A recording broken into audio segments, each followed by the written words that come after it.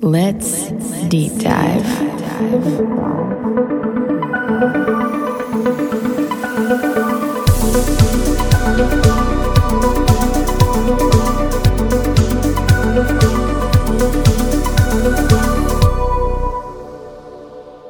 Hello everyone and welcome back to Deep Dive. I am your host, Erin.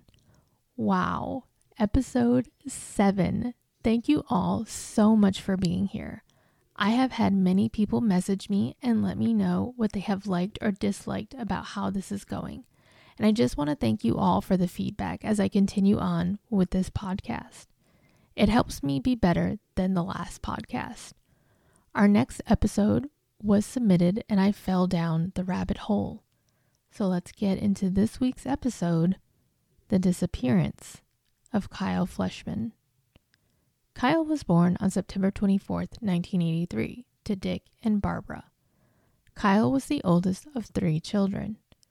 The family had moved to Charlotte, North Carolina in the year 2000 for his father's job at Fidelity Investments. By all accounts, Kyle was a friendly and caring person who easily made friends. Barbara was diagnosed with breast cancer and Kyle promised her that they would beat it together. On November 8th, 2007, Kyle, along with his mother and his sister Noelle, met up at Daniel's house, Kyle's best friend. The 4 of them took a cab to go to a Dane Cook comedy show to help Barbara laugh and have a good time after getting her cancer diagnosis. They knew they would all have a few drinks and did not want to drive. After the show ended, Barbara was ready to go home, so she and Noelle took a cab back, while Kyle and Daniel went to a popular bar, the Buckhead Saloon, in downtown Charlotte.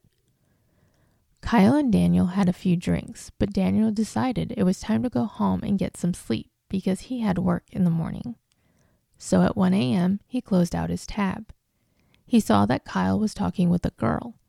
Daniel approached them and asked Kyle what his plan was. Kyle said he was going to stay for a while with some new friends he met at the bar and wanted to hang out a while longer.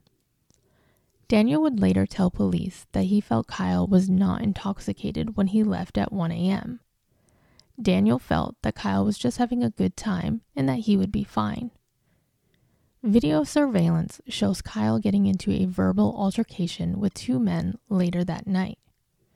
It seems Kyle was dancing with one of the guy's girlfriends. The altercation ended as quickly as it started. Kyle is then shown leaving the bar at 2:20 a.m., forgetting his coat and his debit card.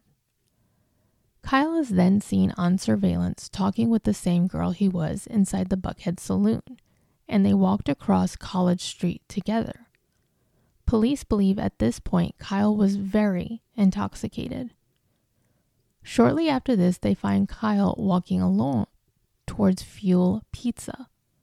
Kyle walked in and ordered 2 slices of pizza with everything on them. Kyle pulls out cash to pay for this. The cashier at Fuel Pizza would later tell police he did remember Kyle and that he appeared to be drunk when he came in. After Kyle is seen leaving Fuel Pizza, the police can't pick him up on camera again. But by his phone records, they can see he began making phone calls, 8 in total. The first call was at 2:42 a.m. He had tried calling his father's business phone, which the family found odd. They state that Kyle would have known that number is off during that time frame, but he ended up calling it 3 times. He would also call his roommate, his sister, and Daniel, though none of them had answered their phone, and Kyle did not leave a voicemail on anyone's phone. His last call was shortly after 4 a.m. Police believe at this time his phone had died.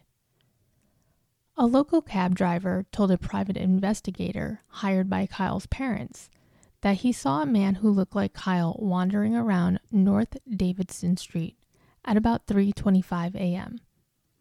He stated that he remembered him because it was about 30 degrees outside, and he found it odd that a man would be walking around while it was that cold and did not have a coat on.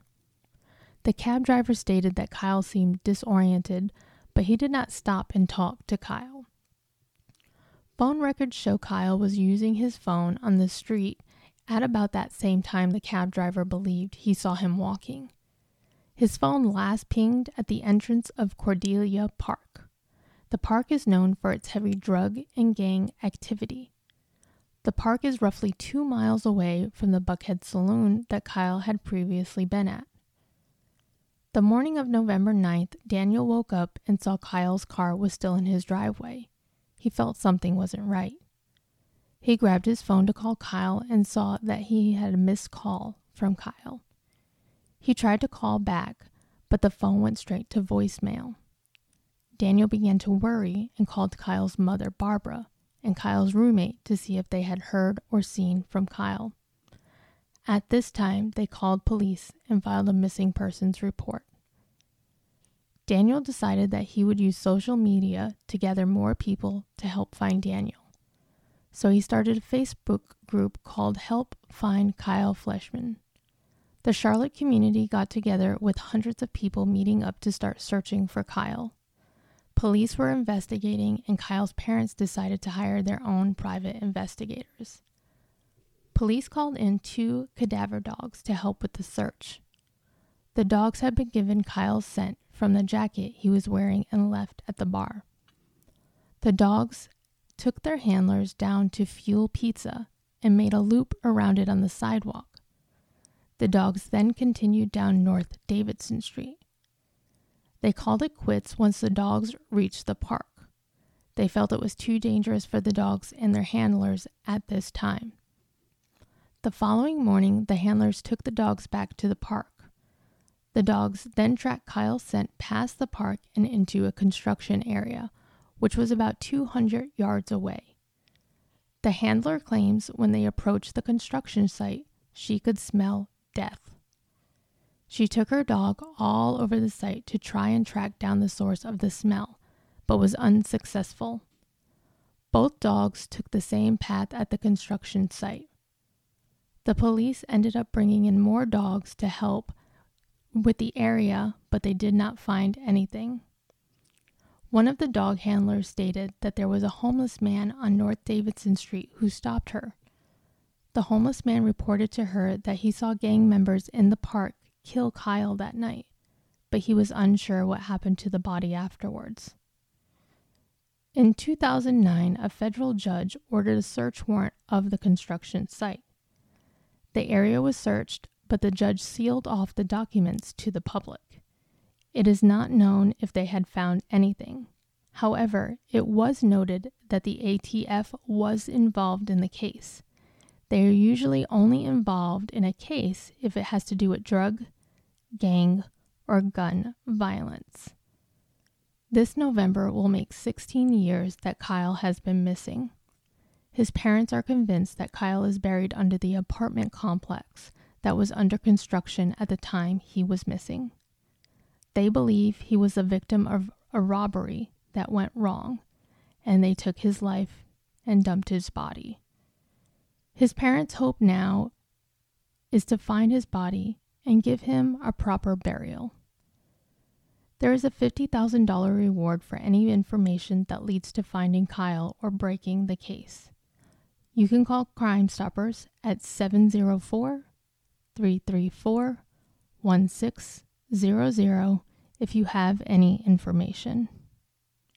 We hope that one day Kyle is found and his parents can put him to rest. As always, thank you for being here with me today. Until next time, bye. Let's deep dive.